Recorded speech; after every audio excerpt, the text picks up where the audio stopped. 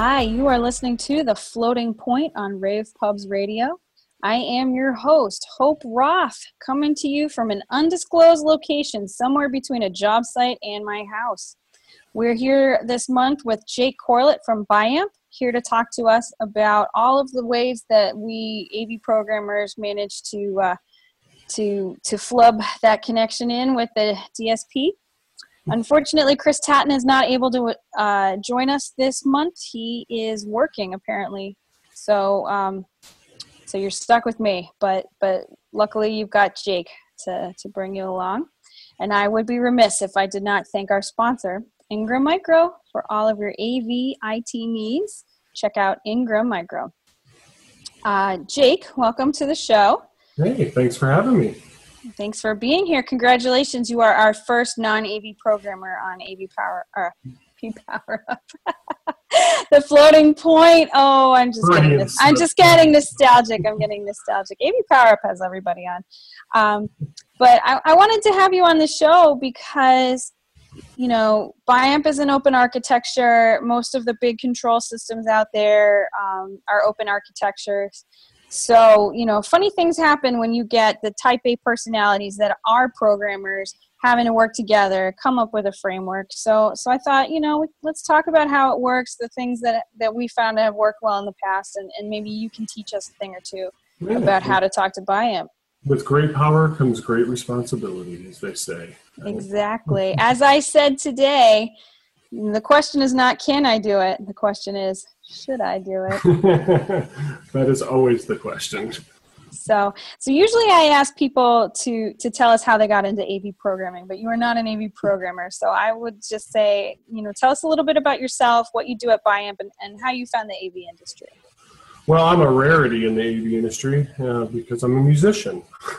So I got into I'm a drummer by trade, not professionally, obviously, but I got deemed the guy to do the 4-track recordings in the basement, right? So that started my involvement with audio, and I pursued it actually at a collegiate level. I went to Columbia College in Chicago and have a degree in audio engineering and acoustics. So from there, the natural progression is to go work for an integrator or become a recording engineer. And I wanted to make more than $8 an hour. So did some integration for I worked at integrators for probably 10 plus years, and then came over to BIAMP to sort of be the technical sales liaison for part of the country here for BIAMP. So I've been with BIAMP for 6 years now.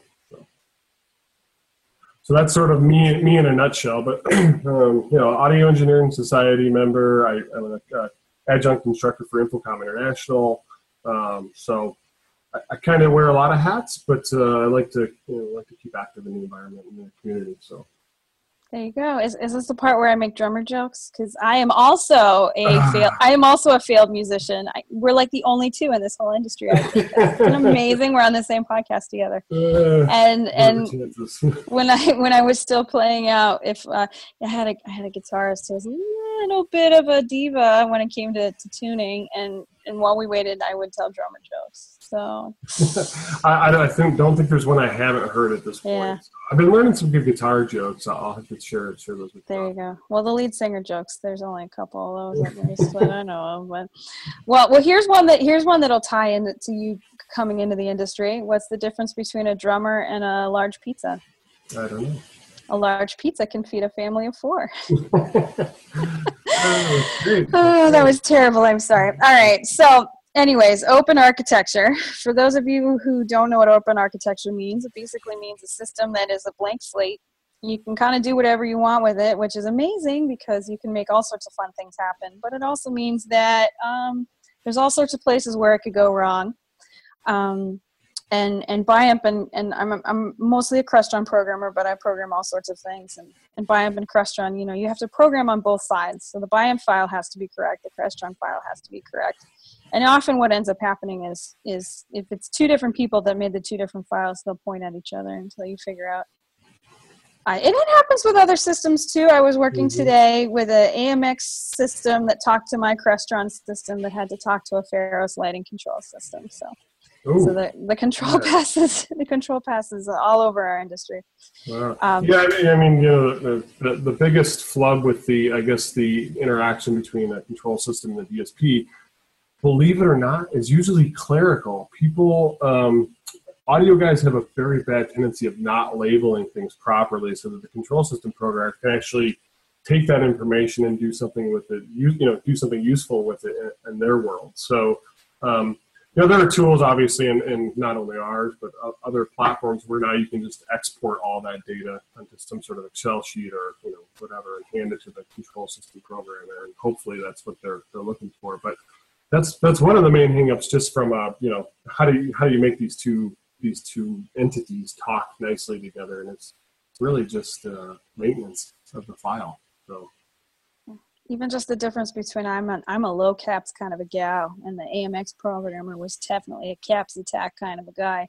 And so he sent his strings in, and I was like, "Why are you shouting at me?" And then my system didn't understand it because I had programmed it to look for all lowercase. So those control strings are very important. Copying and pasting directly from what they send you is often the best way to go, and you have to hope that they typed it in right. Yeah. This is where I would plug for all you DSP programmers out there to use instance tags and not the IDs. And maybe Jake can tell us a little bit more about that. Yeah, so again, speaking for in Biamp's world, once you create a block in our software, the compiler, our compiling engine, actually associates an instance ID to that block. Well, if you should need to change that block, delete it, move it around or whatever, that instance ID could be lost. So if you're using tags and your tagging scheme is consistent, then you can obviously rename retag a new block with the same tag that you're using previously, and all things will work just fine. So yeah, I think by default we actually, in our newer products, our Tessera line, we actually give you an instance tag, default instance tag right out of the gate too. So you don't have to, before you had to manually enter those yourselves, but now we give defaults for those too. So yeah, that's a great point. I can't tell you how many times I've gotten a call saying, "Hey, we manipulated the file and now we can't control, the level control, the volume control for the room or whatever." It's like, okay, well, what'd you do? And sure enough, they deleted the block without having an instance tag there instead of an ID. So yeah, that's a good note. One of the other things I found with subscriptions, and I don't know if this is still true, because I'm now writing a lot of my own DSP files. I work for a smaller company now. We have a lot of hats. But I know that if you had tags that you were trying to subscribe to before, and then somebody went in and got a little OCD and cleaned stuff up that wasn't being used anymore, that would fail and that you would lose some of your subscriptions. Is that still the case? I think it is currently. I know there's been some work going on with subscriptions in Tessera. So yeah, I mean, there's Tessera was the first product that actually offered subscriptions in as well. So I know there's been some changes and some thought about how we change things with subscriptions, but and actually widening the breadth of subscriptions that you can actually or blocks you can subscribe to in the software as well. But that very well may be the case. There are certain instances that will restart the subscriptions or initiate the subscriptions. If you load a file or repower cycle, those sorts of things. But yeah, if the subscription is calling for something that's gone, it probably would fail. So there's another plug to work very carefully with your DSP programmer, and to you both have to clean up your stuff at the same time, basically. but I will say that I do love the Tessera line of products. I think you guys have done a great job in improving your product line over the year, and that subscriptions are quite lovely. So. Oh, thank you. Great. Yeah. Yeah, I mean, we're always looking for unsolicited feedback, or solicited feedback, I guess, in this case, since I just said it. But yeah, anything, from the control system side that we can do to help bolster our offering, certainly we love to hear that stuff. So, yeah, so, get a hold of your local person, or, you can reach me at, I guess I'll give my contact information later. Yeah, and we can add it at the bottom of this will go up in cool. the post. We can add it at the bottom of the post, but awesome.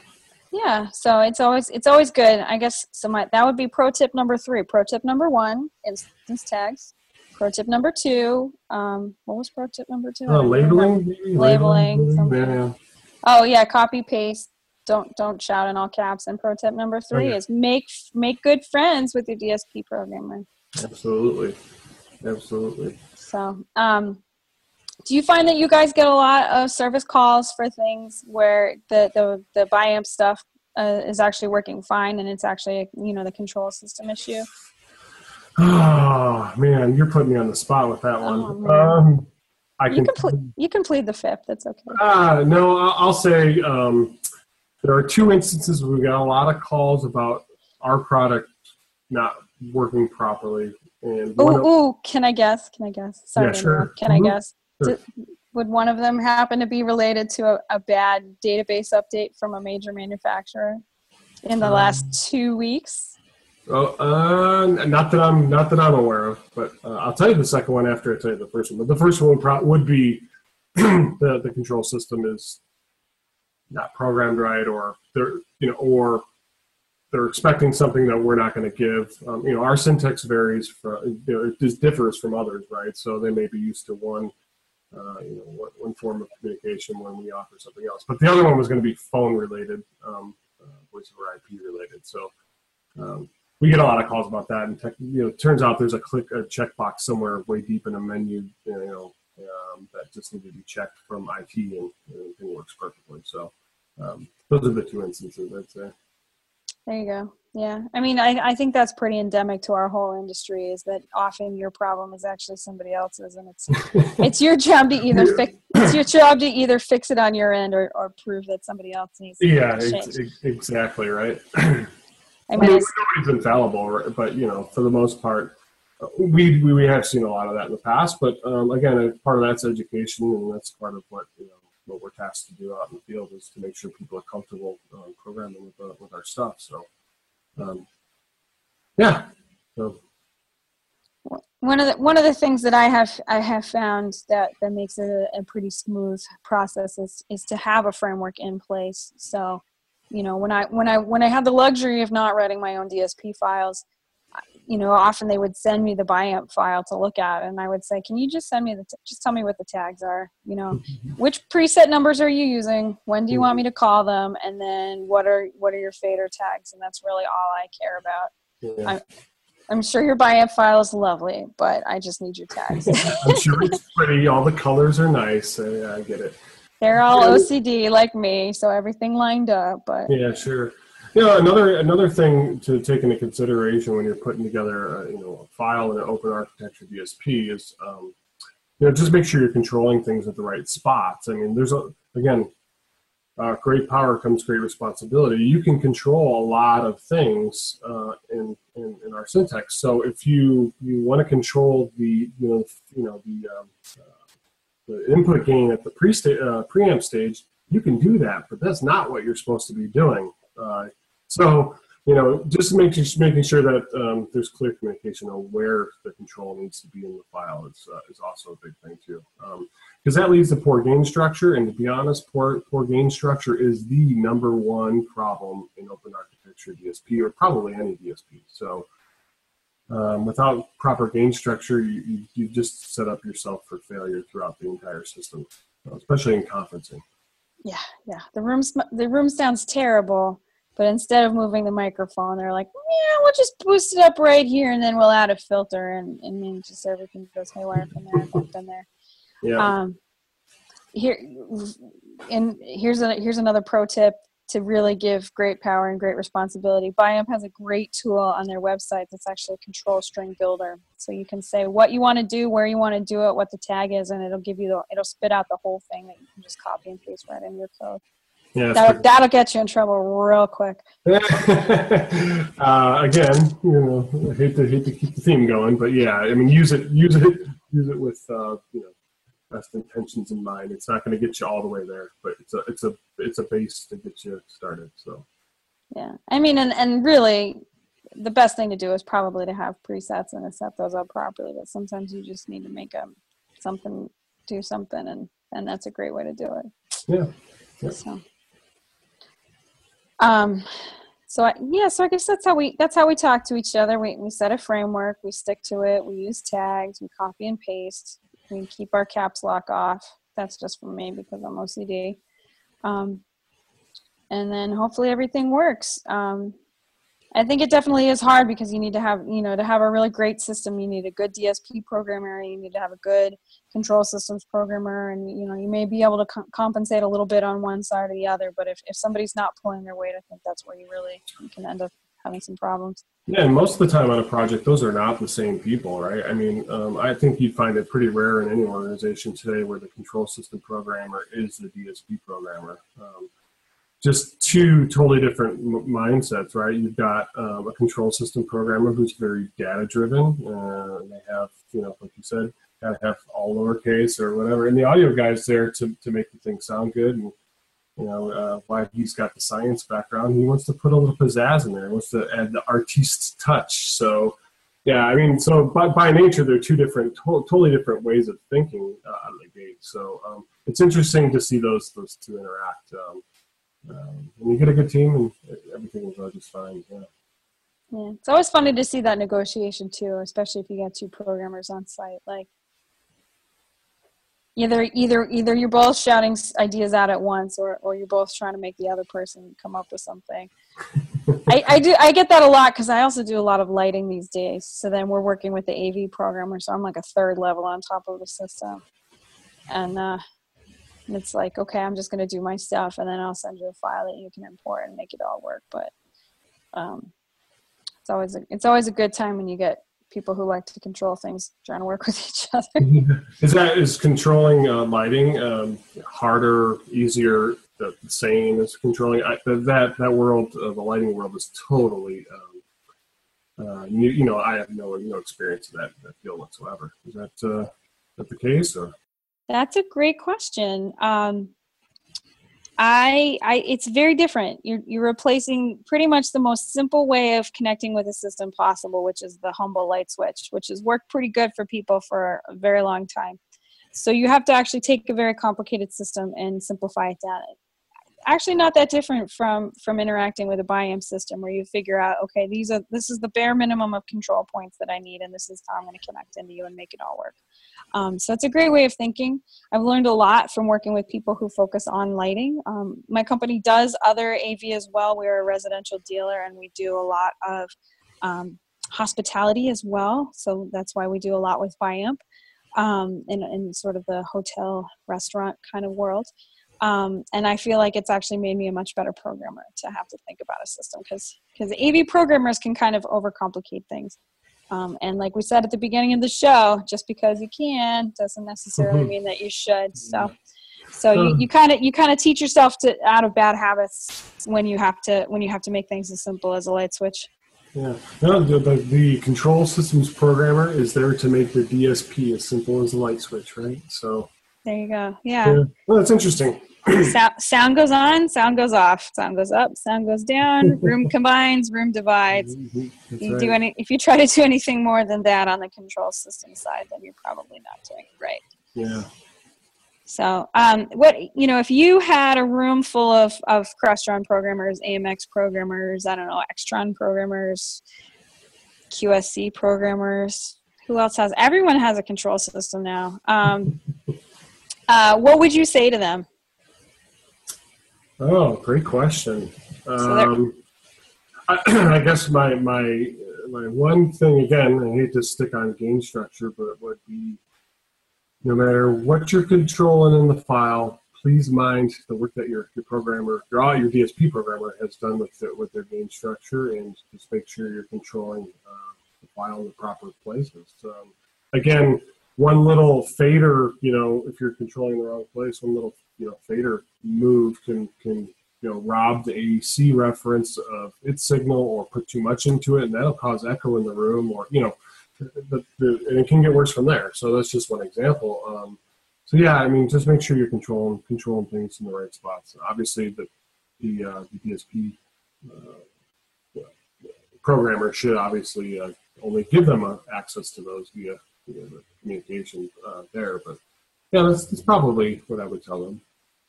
It's sort of like visiting a national park, right? Take nothing but photos. Leave nothing but footprints. That's right. Absolutely. I like that. I might have to steal that one. There you go. Well, it's sort of like, it comes back to the instance tags versus the IDs. If you don't want your programmer to touch it, just no tag. No taggy, no touchy. That's the problem. Man, I'm writing these down. No tagging, no touching. I might get a little flack for that one, though. That sounds like I'm talking to my son or something who's 2. Yeah. There you go. Well, sometimes you need to talk to your coworkers like they're 2. So. No comment.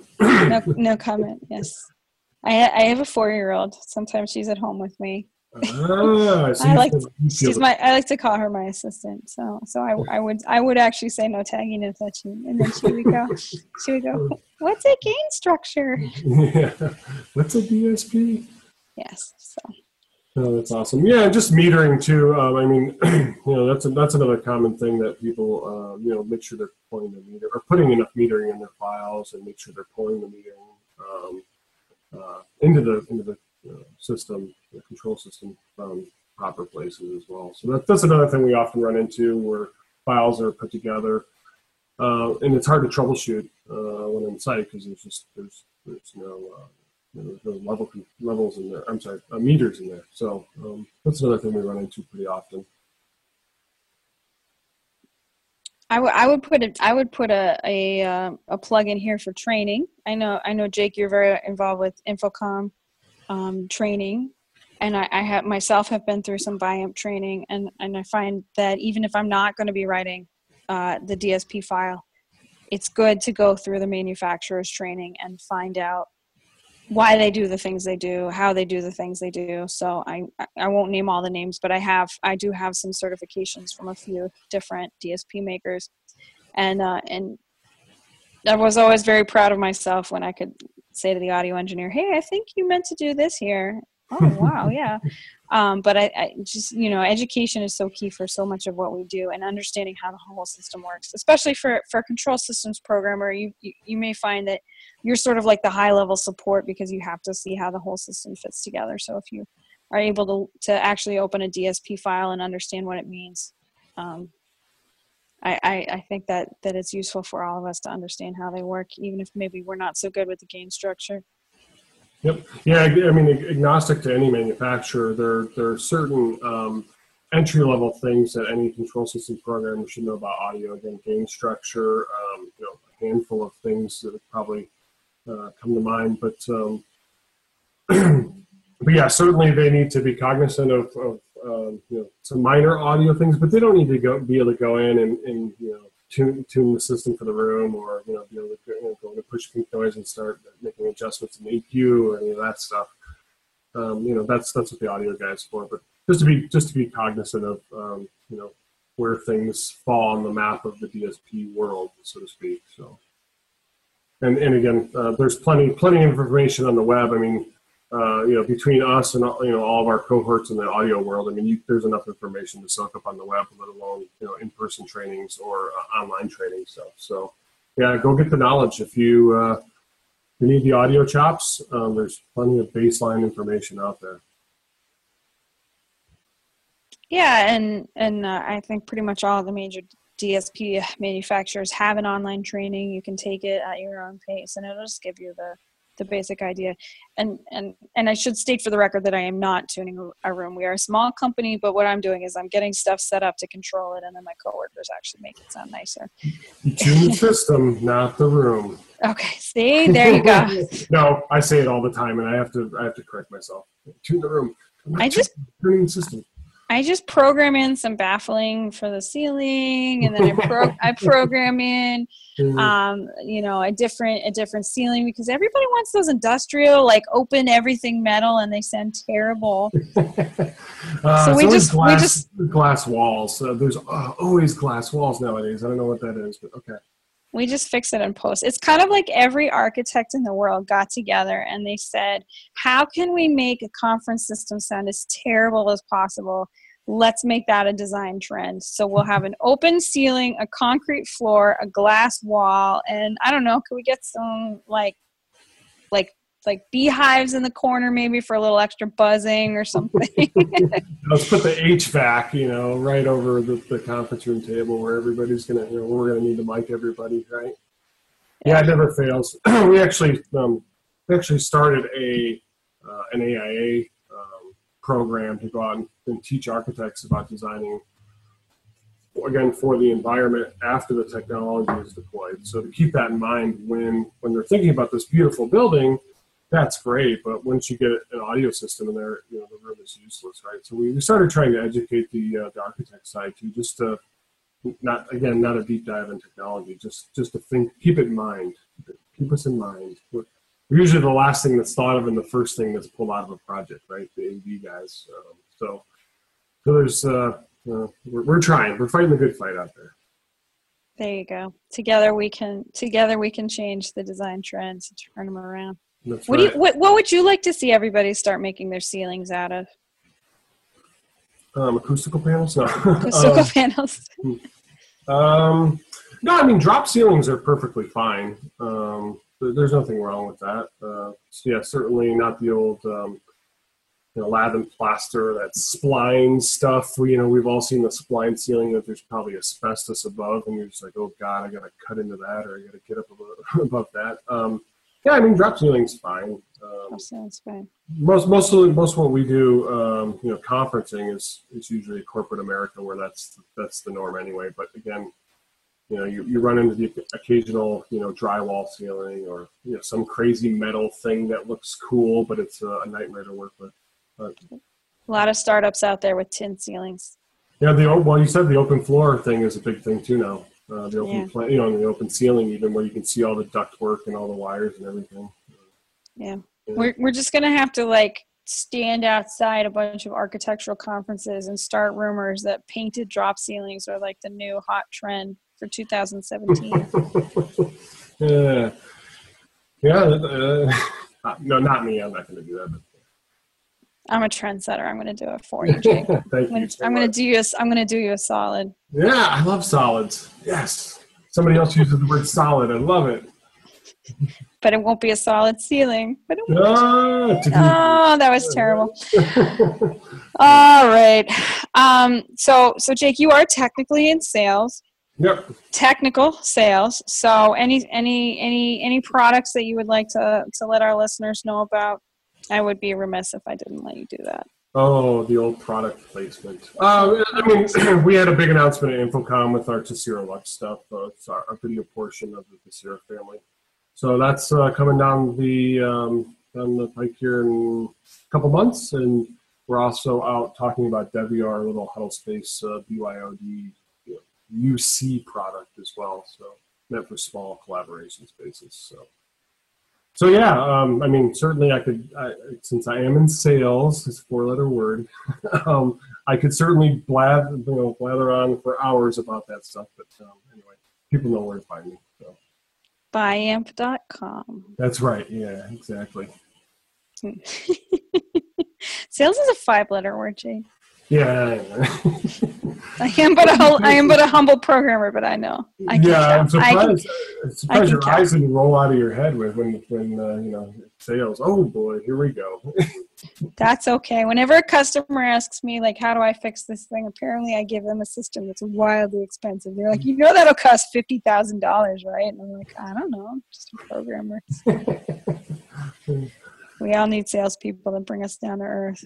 Yeah, it's good. We're the faces out there, that's for sure. That's a scary proposition if you've ever seen my mug. So, Jake is being humble. Oh, please. On that note, we should probably wrap it up. I was gonna let Corey talk tonight because Chris isn't here, but why break the streak? So Corey Moss is our producer, and we've given him a lot of work to do this week, but we're not gonna let him say anything. So we can see his video. He's just saying, yeah. For those of you who know Corey, you know that this is pretty much my greatest achievement as a human being, is to keep him on silent for this streak. Anyways, we ask a silly question every week or every month, and normally it has to do with programming, but you're You're an audio guy. So let's bring it back to the rack, which is where all of our equipment lives, hopefully happily coexisting with each other. Yeah, as I said, the common home. The common home, hopefully not dumping BTUs on each other because somebody racked it properly. So when things go real sideways, Jake, I hear they send you on site. That has happened a time or two.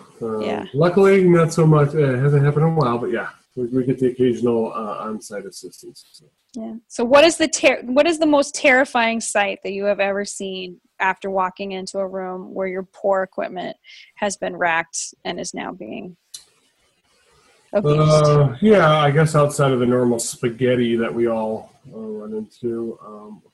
Back to the integration days, I was doing a site survey for a pig farm, which I opened the rack, and to my dismay, there was stuff that sludgy type stuff in the bottom of the rack. I don't want to. I have a guess that it was some sort of pig feces.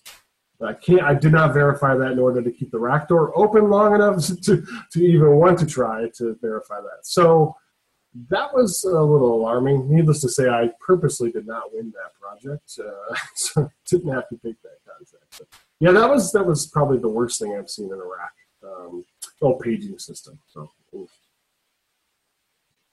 that is terrifying.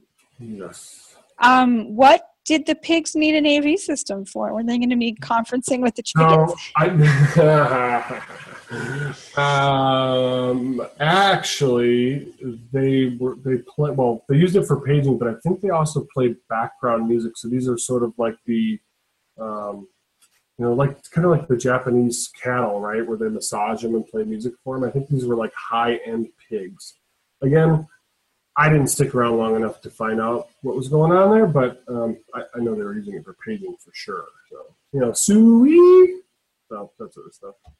That is absolutely terrifying. I just showed my Midwestern roots. God, that was embarrassing. I have never found, actually, I was about to say I have never found feces in a rack, but that is not the case because when I still worked at a university, I found mouse droppings in one of our podiums. I mean, they're warm. They have that nice soothing hum. I would imagine that it would be a nice little home for a mouse. So I have found droppings in a rack. That was I closed that door. I walked away. And then I screamed a little. I didn't scream. No, at the pig farm, the whole thing smells like feces. So it's not like I could really identify that would be. So it's not like it's not like that was an outlier. I have never found anything as terrifying as pig feces. Mouse feces are just, you live in the city, you know what they look like. It's not that big a deal. Yeah. But I working in lighting, I have had a few electricians kick me out of the closet while they powered their system up. I kind of want to be like, should I be worried? Do you not have confidence in your wiring? Why must I leave while you're powered up? And I have had some people. Releasing the magic smoke is a lot less terrifying when there's no high voltage involved. Yeah, absolutely. I don't think I've seen on system power up. I don't think I've had the black puffy smoke happen in my career, to be honest with you. I've seen things after they failed, obviously, in a scorched state. But I don't think I've ever seen it actually happen. Oh, I have. I may or may not have one set of conference room on fire. Ooh, let's delve into that. I've had another hour. There was an amp. It was going bad. I meant to unplug the input, and I accidentally unplugged the output because it was spaghetti in the back. And with no load on an amp going bad, there were actual sparks. There was a little bit of smoke. I went, higher.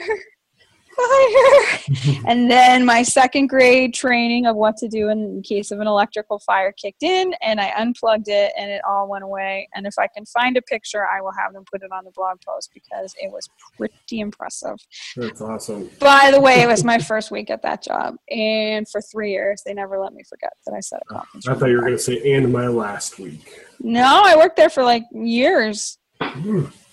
Apparently, you can set a rack on fire once. You get a freebie. You get a freebie. In my defense, it was a bad amp.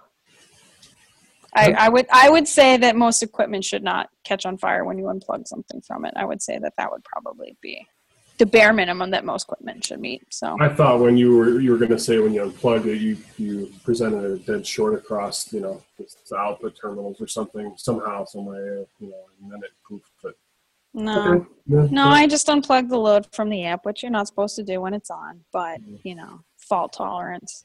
Yeah. So yeah, that was it. I'll see if I can find a picture. It was a while ago. I haven't set a conference room on fire in years. They brought security in. They took the rack and they stuck it out in the hallway. It was a big deal. So there's my programming's flame, right? Yeah.